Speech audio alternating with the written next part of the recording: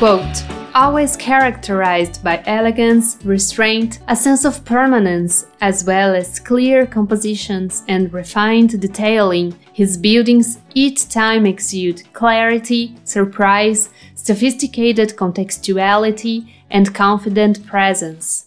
In an era of excessive commercialization, over-designing, and over-exaggeration, he can always achieve balance between a modern minimalistic architectural language and freedom of expression, between abstract statements and rigorous elegance, never devoid of complexity." Unquote. That was the jury citation of the 2023 Pritzker Prize.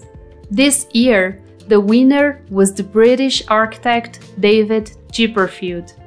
David Allen Chipperfield was born in London in 1953 and was raised on a farm in Devon, in southwest England. There, the barns and other rural buildings gave life to his first impressions of architecture. Chipperfield has two important degrees. He graduated from the Kingston School of Art and the Architectural Association School of Architecture, both in London. The beginning of David Chipperfield's professional career is impressive. He worked with notable architects at England, including Norman Foster and Richard Rogers. After these experiences, in 1985, he opened his own practice, David Chipperfield Architects. In the early years, Chipperfield focused on designing retail interiors.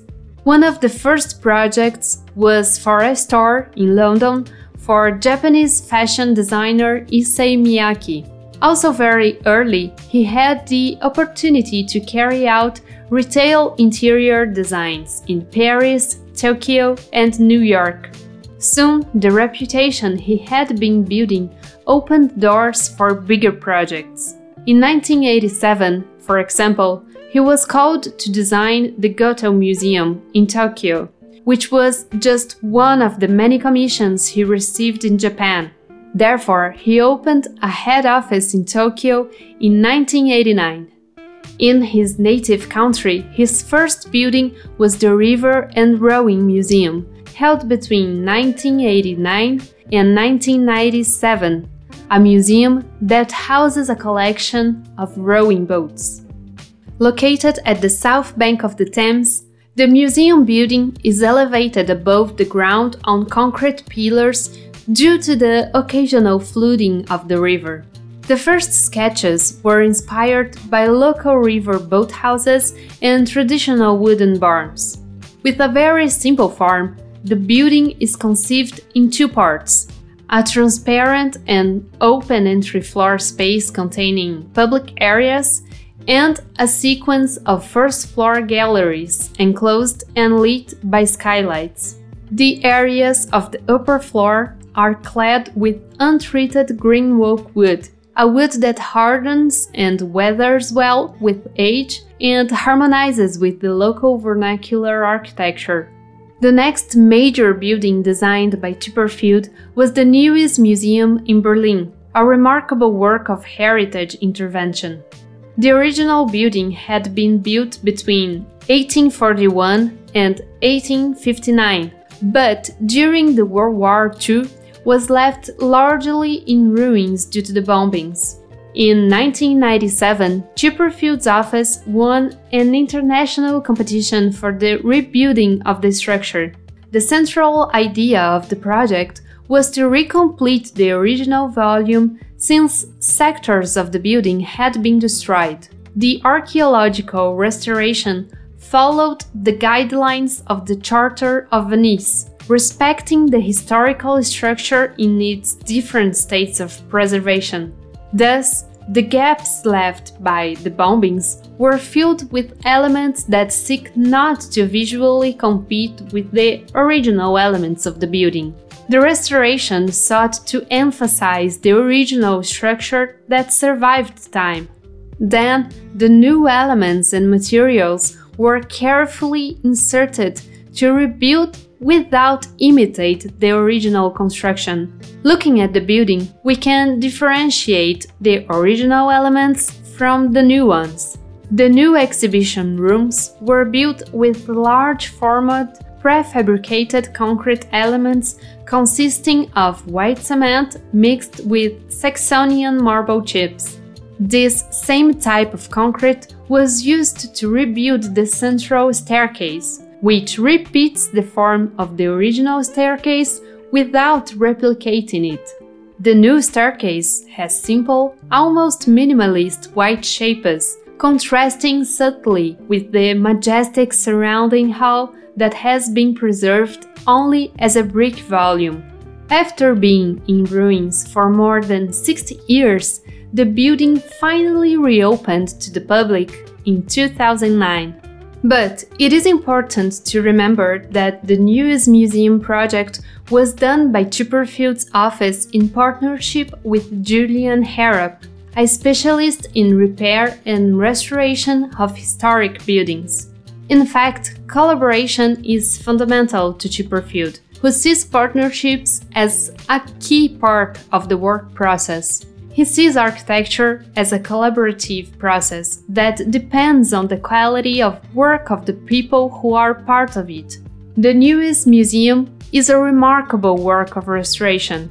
But this is not Chipperfield's only outstanding intervention on historic buildings. For the quality of his projects, he also had the opportunity to carry out interventions in the iconic Piazza San Marco in Venice, one of the world's best-known squares.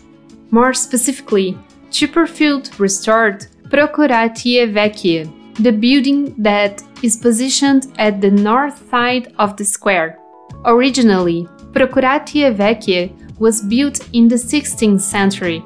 The architectural design proposed by Chipperfield had a flexible approach, taking into account the complexity of the historical construction that, over the centuries, had already received successive modifications. Chipperfield's series of new interventions in the building sought to create a more coherent whole, while considering the various layers of history. Interiors were restored, new vertical circulation was inserted, and the third floor was renovated, where brick walls were left uncovered to show the traces of transformations over 500 years. Another important restoration work carried out by Chipperfield was the renovation of the Neue National Gallery building in Berlin. This historic building, created by Mies van der Rohe, was designed and built between 1963 and 1968 and became an icon of the 20th century architecture. Among the improvements done by Chipperfield's interventions are new air conditioning systems, new artificial light, and security facilities, as well as the inclusion of areas such as cafe, shop, as well as improving disabled access. However, all these interventions were designed to have as little visual impact as possible on the original appearance of the building. According to Chipperfield's own office, quote, "The refurbishment project does not represent a new interpretation, but rather a respectful repair of this landmark building of the international style." Unquote. By the time it took this work to be ready, we can imagine the complexity of intervening in such an iconic modern building. The project started in 2012 and the work was completed only in 2021. In addition to the works mentioned so far, other important Chipperfield's well-known works are the Jumex Museum of Contemporary Art in Mexico City, the One Pancras Square building in London, the Valentino flagship store in Milan, the Amore Pacific headquarters in Seoul, and so many others.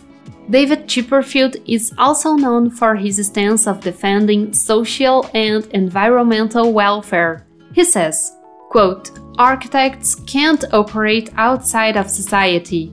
We need society to come with us. And yes, maybe we can provoke and complain, and we can find models, But we need a planning framework. We need ambitions. We need priorities. Essentially, what we have to hope now is that the environmental crisis makes us reconsider the priorities of society, that profit is not the only thing that should be motivating our decisions." Unquote. In more than 40 years of practice, David Chipperfield has developed more than 100 works of different uses and scales in many different locations. He designed housing, commercial, civic and cultural buildings, and also carried out urban plans. His projects were built through Asia, Europe, and North America by his head offices in London, Berlin, Shanghai, Milan, and Santiago de Compostela. His architecture is known for its simple forms with rigorous designs and a great elegance. According to the Pritzker's jury citation, quote, "The careful, well-crafted, precise, and calm responses he has offered to the goals aspired to in his buildings can only originate in a deep and sustained knowledge of the discipline. Yet those responses are never self-centered, nor do they serve in any way as art for art's sake.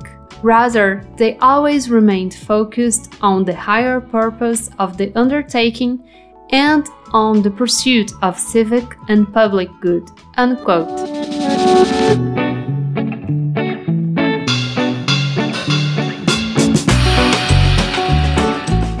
Dear listeners, thanks for listening. My name is Temis da Silva, and you have just listened to the Objective Architectures episode about David Chipperfield. If you have some comments, questions, or suggestions, feel free to contact me by Instagram or by email. Also, please remember to rate the program with a 5-star review. Objective Architecture is an independent project. Listeners' contribution will help the podcast continue being produced. Each episode takes hours of research, script writing, editing, and publishing. You can support all this work on Patreon. The link is at the podcast description. The incomes generated there will go towards production costs, working time, books, research materials, and whatever else needed to improve the show. In return, the Patreons get access to exclusive content, like the episode scripts, including images, as well as bonus episodes. But if you want to help in another way, it would be great if you could share this and other episodes with your friends who might be interested. Follow us and stay tuned for the next episodes. Thanks, and see you next week!